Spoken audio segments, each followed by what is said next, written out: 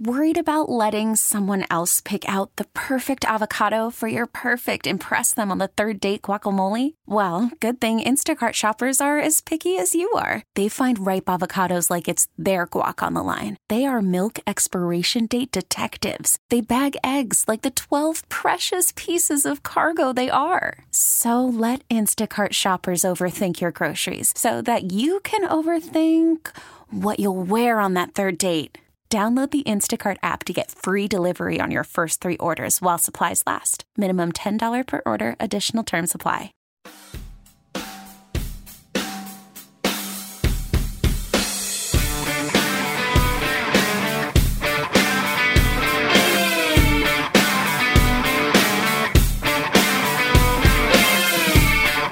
Welcome to Inside the Archives, the very first episode of 2019. Thank you so much to everyone who has subscribed to the podcast on iTunes thus far. If you haven't done so, be sure to do so by searching the iTunes library for Inside the Archives. Subscribe to the podcast, leave us a rating or review, and find a full listing of episodes that we release throughout all of 2018. It's been almost a calendar year to the date since I started up the podcast and released the first episode. So once again, I want to thank everyone for their support thus far, for sharing it with your friends, and helping us continue to grow the podcast. You can follow me on Twitter at Marty Rosenbaum, and be sure to follow 93XRT on Facebook, Twitter, and Instagram, all at 93XRT. So the year has come and gone, and there isn't a band out there in the rock and roll world that has had as much written about them or said about them as Greta Van Fleet. The comparisons to Led Zeppelin were apparent from the get-go, and it was pretty much the first thing that people pointed out. But is that a bad thing? Is that something that's going to prevent the band from having success in the future? Is it really a bad thing in rock and roll? It's not the first time that it's happened, nor will it be the last. So today's episode is going to focus on a very simple question. In rock and roll, why is there a stigma around sounding original? And if not, is imitation really the sincerest form of flattery?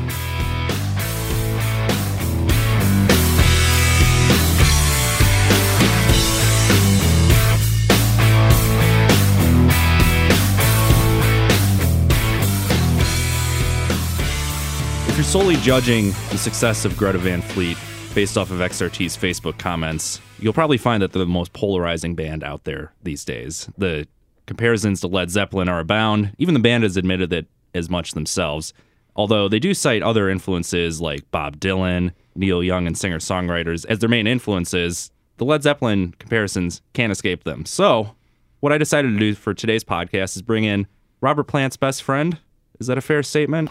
Yeah, no, I'd go with that. I think Robert Plant would say Lynn Bramer, best friend, if he remembered who I was. Yeah. So we got Robert Plant's best friend in the room today, Lynn Bramer, XRT morning show host. Lynn, welcome. Thank you. Actually, Robert Plant was being interviewed and was asked about Greta Van Fleet because of all the Greta Van Fleet, Led Zeppelin comparisons, and he was very jocular about it, I guess. He laughed it off and said they sound pretty good doing us. But, for Robert Plant and Led Zeppelin to be accusing some other musician of mining their influences would be a little hypocritical if they were critical about it, because Led Zeppelin famously borrowed, being generous here, from Chicago blues legends. And that's where they got their sound. That's where they got some of their lyrics. So much so, in fact, that they had to settle in court and out of court with some, Willie Dixon's estate about songs that just were a little too close to the original. Yeah, and it's probably not the first time he's heard comparisons to his band either throughout the past several decades. Well, the thing with Led Zeppelin is they were going through a legal battle with a band called Spirit, who you might remember with songs like I Got a Line on You, Beb, and Nothing to Hide, and Fresh Garbage. Spirit recorded a song that sounds really like Stairway to Heaven, especially the guitar intro. And there's been a lot of back and forth about that. Well, when did the Spirit song come out? When did Stairway to Heaven come out? Well, the Spirit song came out well before the Led Zeppelin Stairway to Heaven. And at the same time, I hear songs that sound like Stairway to Heaven all the time today. All you got to do is listen to the Black Keys, Little Black Submarines, and not only is the little guitar intro very reminiscent of Stairway to Heaven, the transition in the song is very much like the transition in Stairway to Heaven.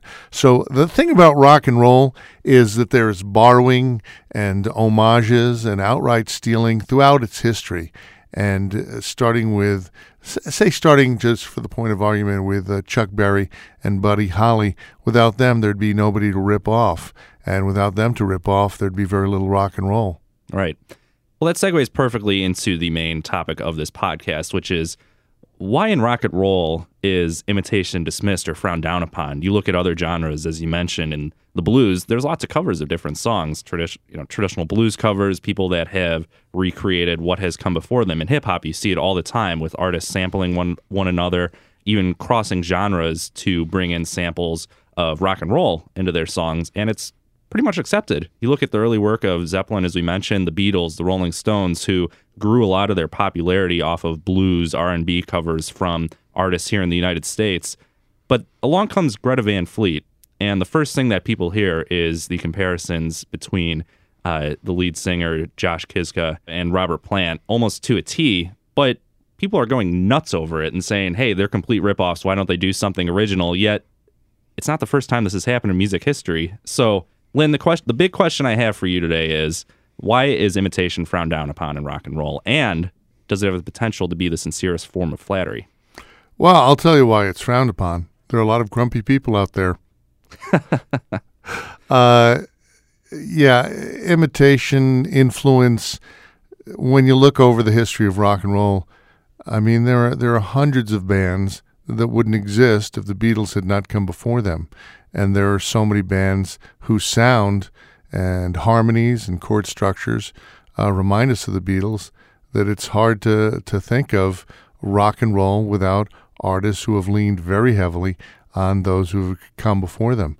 You know, some of the bands that I remember listening to that reminded me so much of the Beatles, I thought they might be the Beatles, would include Badfinger, who actually recorded for the Beatles label. And a little bit later on, you might remember that there was a fake scam that Paul McCartney was dead, and you could find it by spinning some of the Beatles records backwards to find clues. Mm-hmm. And there was a time in the late 70s when I had just started in radio where either the record company or the band intimated that this new band, Klaatu, was actually the Beatles reunited, because they sounded so much like the Beatles. They were a little more electronic, so they sound a little more modern than the Beatles, at least from a production standpoint. But for a few months, everybody was going, is Klaatu the Beatles? Are they really calling Occupants of Outer Space? Is this really the Beatles reunited? Are they putting this out? They don't want people to know they're the Beatles. They just want to be judged on the basis of the music. And, of course, it wasn't the Beatles. And, by the way, Paul McCartney was not dead. It also reminds me of Jimi Hendrix, phenomenally influential guitar player. There were a couple of artists that followed the Jimi Hendrix experience, including Robin Trower.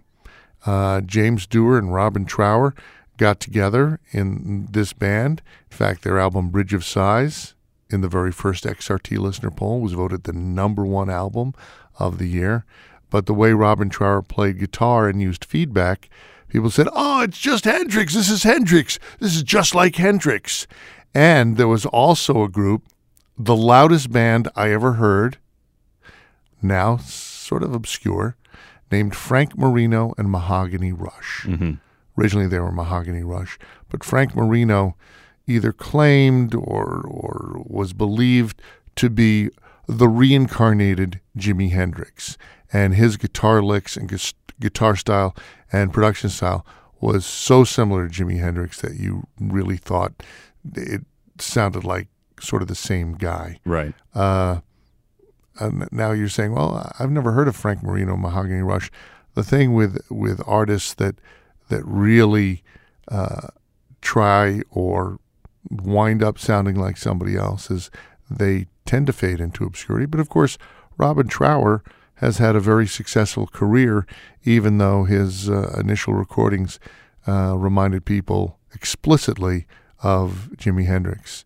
Those of you who remember the movie Apocalypse Now, there was a guy named Randy Hansen who unabashedly did Jimi Hendrix tributes and was so influenced by Jimi Hendrix that he didn't even pretend that that wasn't what he was trying to do. So when Apocalypse Now needed a Jimi Hendrix-style fill for one of the nightmarish scenes, they used Randy Hansen playing like Jimi Hendrix.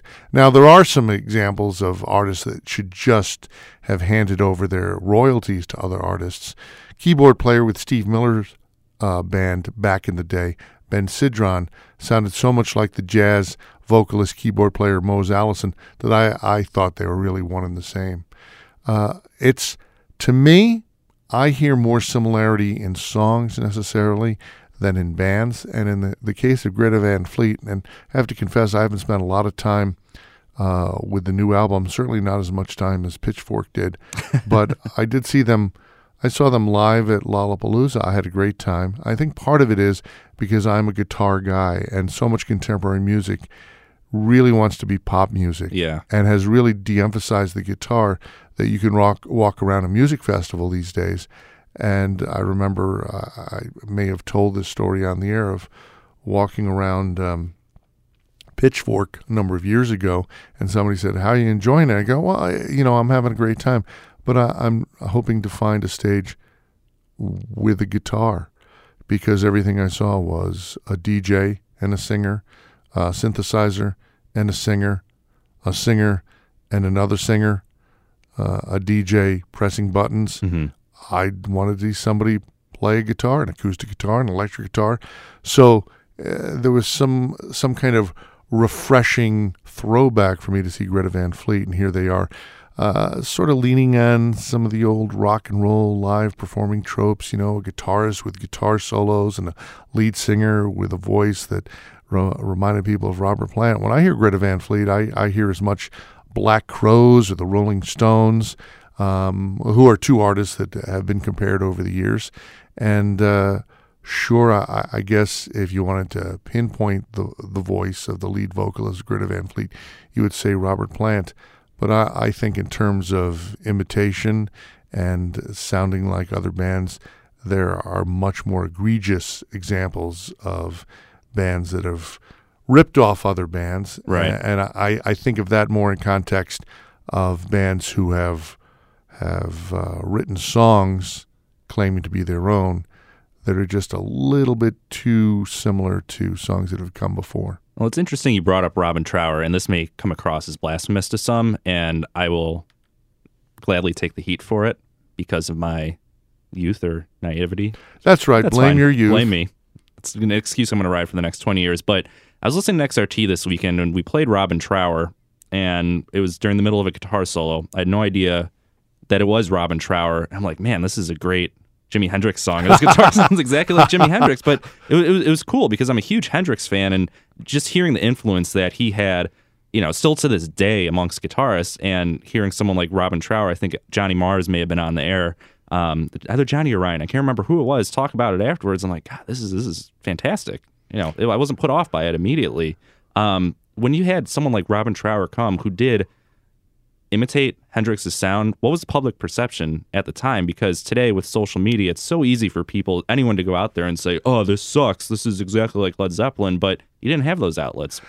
I was doing college radio when Bridge of Sighs came out, and you're right, you didn't get the immediate feedback that you would today. And I remember people saying, "Oh, this guy sounds just like Hendrix," but rather than say, "This guy sucks," they go, "Cool. It's kind of cool." So I don't think there was the same sort of backlash, and probably just because there wasn't the same kind of forum for it. And, the song sounded different. It was the guitar style. And let's be honest, if we were to sit Jimi Hendrix down in our studio with us right now and say, "Well, Jimmy, where did you get that sound? Where did you get that, You had the blues scales and this mastery of feedback. You just came up with that all by yourself, didn't you?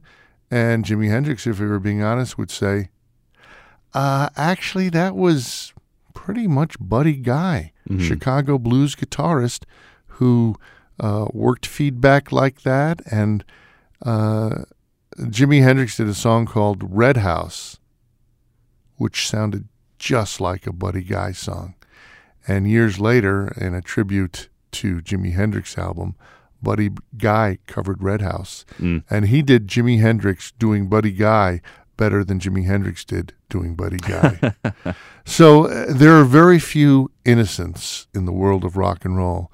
Very few bands that sprung up fresh like Aphrodite on a half shell to say nobody has ever sounded like us before.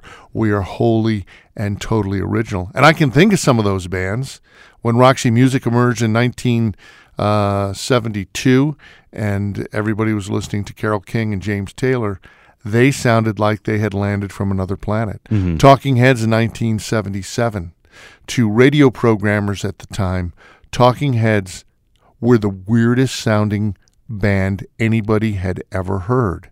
And you could probably search the annals of rock and roll and say, well, Roxy Music was a little bit like this, and they leaned on this kind of prog rock pioneer. But for the most part, those bands sounded wholly unlike anybody else. But rock and roll is in some ways a very static structure when you think about the chord progressions and the influence of the blues over the years on the chord structure of rock and roll.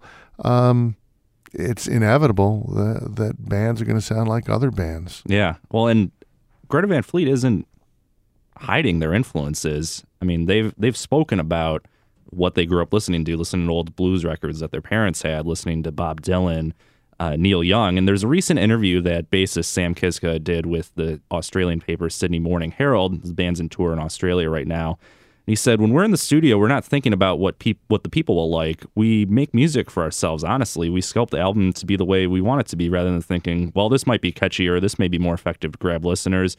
When we released the album, we thought, well, here goes nothing. And you can hear that in the music. I mean, they take the roots of what they grew up listening to, and they're essentially recreating it, and I don't see a problem with that. I mean, if that's what their influence and all these examples that you're bringing up, unless you're a band like Talking Heads who brings in something so radically different, you're still containing the elements of your influence. With Greta Van Fleet, they sold out 3 nights at the Chicago Theater, and for a band that new, that's absolutely remarkable. So with Greta Van Fleet, if you don't like what they're doing or you're offended by the fact that they sound like other bands, I would heartily recommend that you don't ever listen to them. And on the other hand, if you're one of the people that saw them at Lollapalooza or an XRT after show, or maybe you saw them at the Chicago Theater, and hearing that band play and hearing that singer sing provides you with a measure of joy, then I would say don't feel guilty about it. Life's too short to feel guilty about having fun. Yeah. Well, I think the shows were at the Aragon. Oh, I'm sorry. Theater, yeah, but well, that's even bigger because the Chicago Theater's 2,600, 3,000. Aragon Theater's 5,000. That's 15,000 people seeing what is essentially a new band and selling at all 3 shows and selling them out to the extent that I start getting personal phone calls from people going, "Hey, man, you can get me in to see Greta Van Fleet, can't you?" No, I can't. I was going to say, of course, you accommodate everyone's wishes, right? If you want to believe that, you go right ahead. I'll keep pushing those buttons. Well, you have to remember that I do tell people when I meet them in person who ask me if I can do this or do that, that my motto is, whatever you want. Always the people person. So you mentioned earlier about bands that have gotten those claims of imitation or that they're just copying other artists, and they have a small shelf life. You have bands that may have a brief moment in the sun for the recognition that they're copying or mimicking other artists, but they sort of fade away. Do you have any examples of artists that have successfully strayed away from those comparisons to really own their own sound or really extend their own career without having those comparisons continually follow them? And can you successfully do so? Well, I can give you an example of a band that didn't emerge from the shadows of the band they sounded the most like. Around the time of Rush, there was also a band called Pavlov's Dog, and the lead singer of Pavlov's Dog was a dead ringer for Geddy Lee. And do you remember Pavlov's Dog? I rest my case. No. But, you start talking about bands with lead singers who reach into the upper registers like Geddy Lee does, and as Robert Plant can. And you're talking about hundreds of rock and roll bands. As for the bands that were strictly imitations of other bands that faded away, because they faded away, I have a very difficult time remembering them. I'm sure some will occur to me at some point, probably long after we've had this conversation. Well, that's what Wikipedia is for. But the big question that I have around that is, as Greta Van Fleet has attained the meteoric rise they've had over the past year and a half, and selling out 3 nights at the Aragon Ballroom, when they go for their follow-up album, there's going to be a lot of eyes on them, a lot of ears on them that weren't there before. Do they really want to escape what brought them success in the first place? Are they going to continue down the path that the bassist Sam Kiskus said of making music that they want? They're always going to have that stigma attached to them. I mean, does the lead singer have to change his vocal style for that to escape them? Well, he can't change his vocal style. He's going to sound the way he sounds, and the way he sounds is like Chris Robinson or Robert Plant. So what's going to happen is their second album is going to come out. It's not going to be as much of a surprise because their first album, I think, appealed to people because as kind of a retro-sounding record, it didn't sound like a whole lot of other stuff out there. Second album comes along and they sound very much the same, and they're going to experience a sophomore slump. That's just the way it works.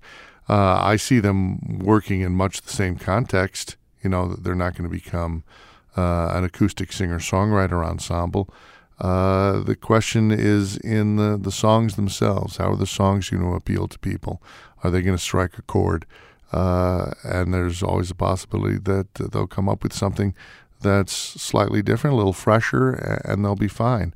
But I think most bands that have immediate success don't have as much success with their second album. Mm-hmm. And that's almost regardless of whatever type of rock and roll it's you're making. It's the difference between, hey, I've discovered this band and it's really fun to discover a new band, as opposed to, oh yeah, I know these guys. I bought their first album. Second album's not as good. Right. So, going back to the original question I had, which is, in rock and roll, is imitation the sincerest form of flattery, or why is there such a stigma around it? Trying to sound original, if you're a guitar-fronted band like Greta Van Fleet is, do you think it's possible to create that original sound with guitar, bass, drums, lead singer without immediately drawing those comparisons to past rock and roll figures? Yeah, no, I think there are all kinds of new bands coming along that have been influenced by classic rock bands or punk rock bands or bands that emerged from Seattle in the early 90s that forged their own sound enough that they sound different. I'm always looking for vocalists that sound a little bit different.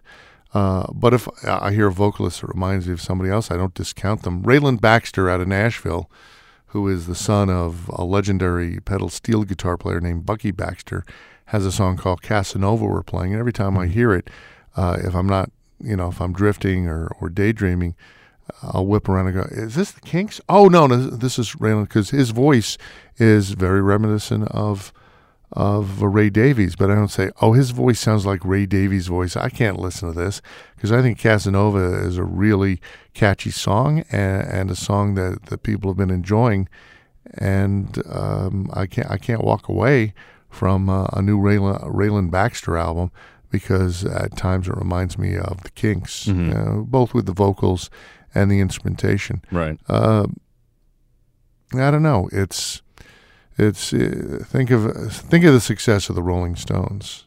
I mean, you listen to their live album "Get Your Ya-Ya's Out," and two of the highlights are strictly covers of Chuck Berry songs, and that's Chuck Berry and Chess Records and the blues is where they got their mojo from. No pun intended. and I don't seem to have a problem listening to the Rolling Stones. Yeah. Well, even though I know how much their music has leaned on music of the past. Yeah, and it seems like in rock and roll more so than other genres, you get people who do appreciate the foundation that was built before them. Like you said, on Get Your Ya-Ya's Out, the blues covers were some of the highlights of that record. Yeah. And I think it's all up. Ultimately, it's all up to the listener whether or not they can appreciate what is being put out and where those artists got their influences from. But why does it seem that in rock and roll it is more frowned down upon than, say, in blues music or even in hip hop, where some artists will put together a beat and then the melody of the entire track is just samples from other works of art, and that's great use of that work, great work to honor, and it's almost it's a sign of respect when you sample other artists' material. Where in rock and roll, as we've seen with Greta Van Fleet, it's like, hey, you guys sound like you're ripoffs. I can't really figure out why there's that dichotomy. That people should just take it easy. There's going to be music you love and music you hate. I think rock and roll more than any other genre invites the internal rock critic in all of us, and we're looking for angles. We're looking for ways to listen and to judge music, maybe more harshly than we would other forms of music. I mean, listen to a bunch of blues songs or a bunch of early rock and roll songs, and the chord structure and the direction are going to be alarmingly similar, but nobody's going to say, I never listen to Sun Seals because I listen to Muddy Waters. Right. How much of a role does social media play in creating this backlash? Well, social media is an ungainly beast. And as somebody who works on our webpage and with our social media, knows that you can post the most innocent-seeming opinion, news about a band, and it's happened to me. Almost the first thing every time is some really angry, negative response, no matter what it is. I feel like if I put up a picture of golden retriever puppies on the XRT website, the first 2 or 3 responses are going to be, puppies suck. Oh, again with the puppies? Why golden retrievers? Why not? So there's an element of how you just can't win with social media, which is why I think you have to take everything with a little perspective and a little sense of humor, because rock and roll is supposed to be fun. Exactly.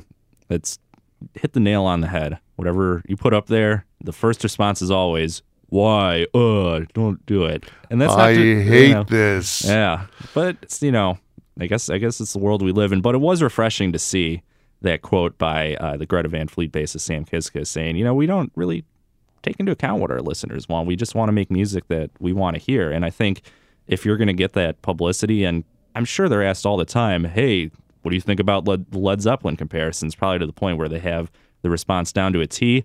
It's refreshing to see that they're making the music for themselves. And for a band that is only in their young 20s at this point, I think it'll bode well for their future. Well, one of the pieces of advice I would always give young bands is don't try to create your sound based on what you think people want to hear, because the public is very fickle. And if you design something especially for the public, there's no guarantee they're going to have any interest. So the best advice for musicians and songwriters is to follow your heart, play the music you think will inspire you and the people around you, and you just have to hope for the best. Because anytime a band goes and says, okay, I'm going to do this because it's going to make it a hit, that never works. You know the best part about that, Lynn? What? That'll cost hundreds of dollars in any other setting for people to get that type of career advice. So musicians, take note to what he just said, because this was free. Yes. Do whatever you want, and maybe it'll work out. Do whatever you think people want. It probably won't work out. Well, like I said before, free advice. Take it or leave it. Not going to say anything about donations, but if they come our way, so be it. Yeah, if there are donations, give them to Marty. I make too much money. You're too kind. You're too kind, Lynn.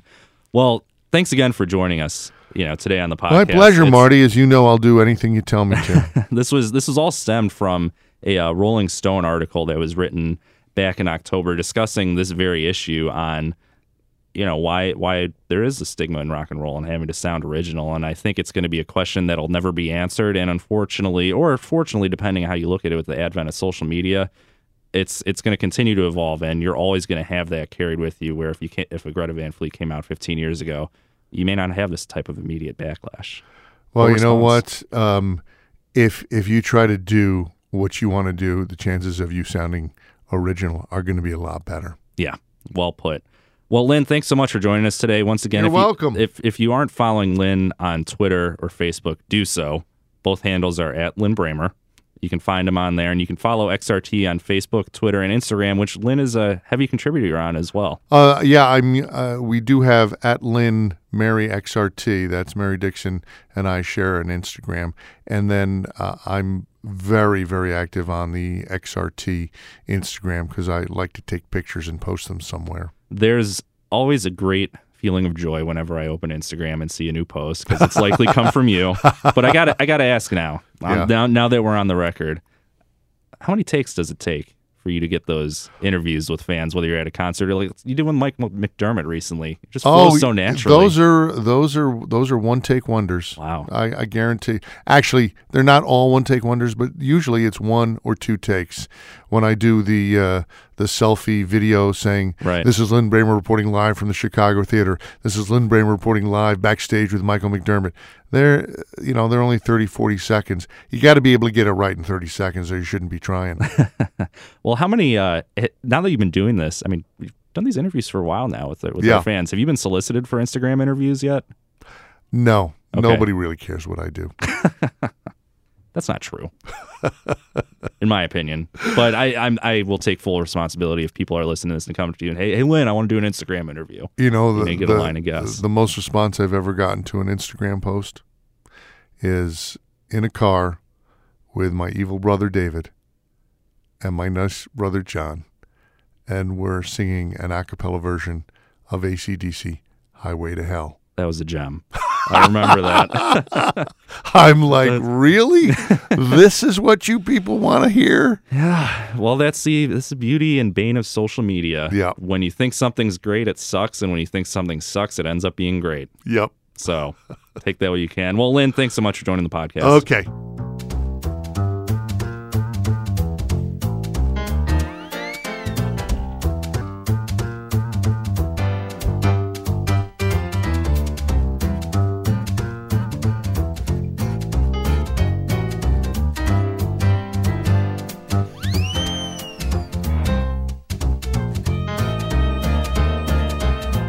Big thanks again to Lynn Bramer for hopping on the podcast and kicking off 2019 in style.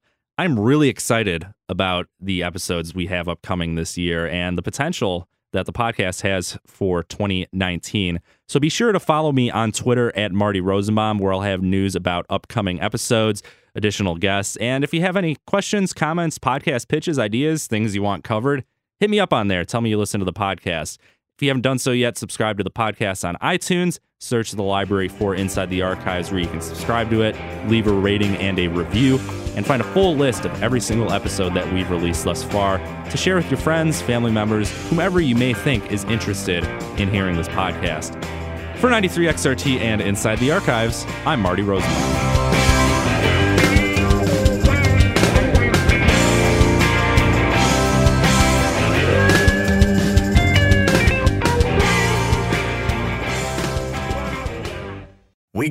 Attention spans just aren't what they used to be. Heads in social media and eyes on Netflix. But what do people do with their ears? Well, for one, they're listening to audio. Americans spend 4.4 hours with audio every day. Oh, and you want the proof? Well, you just sat through this ad that's now approaching 30 seconds. What could you say to a potential customer in 30 seconds? Let Odyssey put together a media plan tailor-made for your unique marketing needs. Advertise with Odyssey. Visit ads.odyssey.com.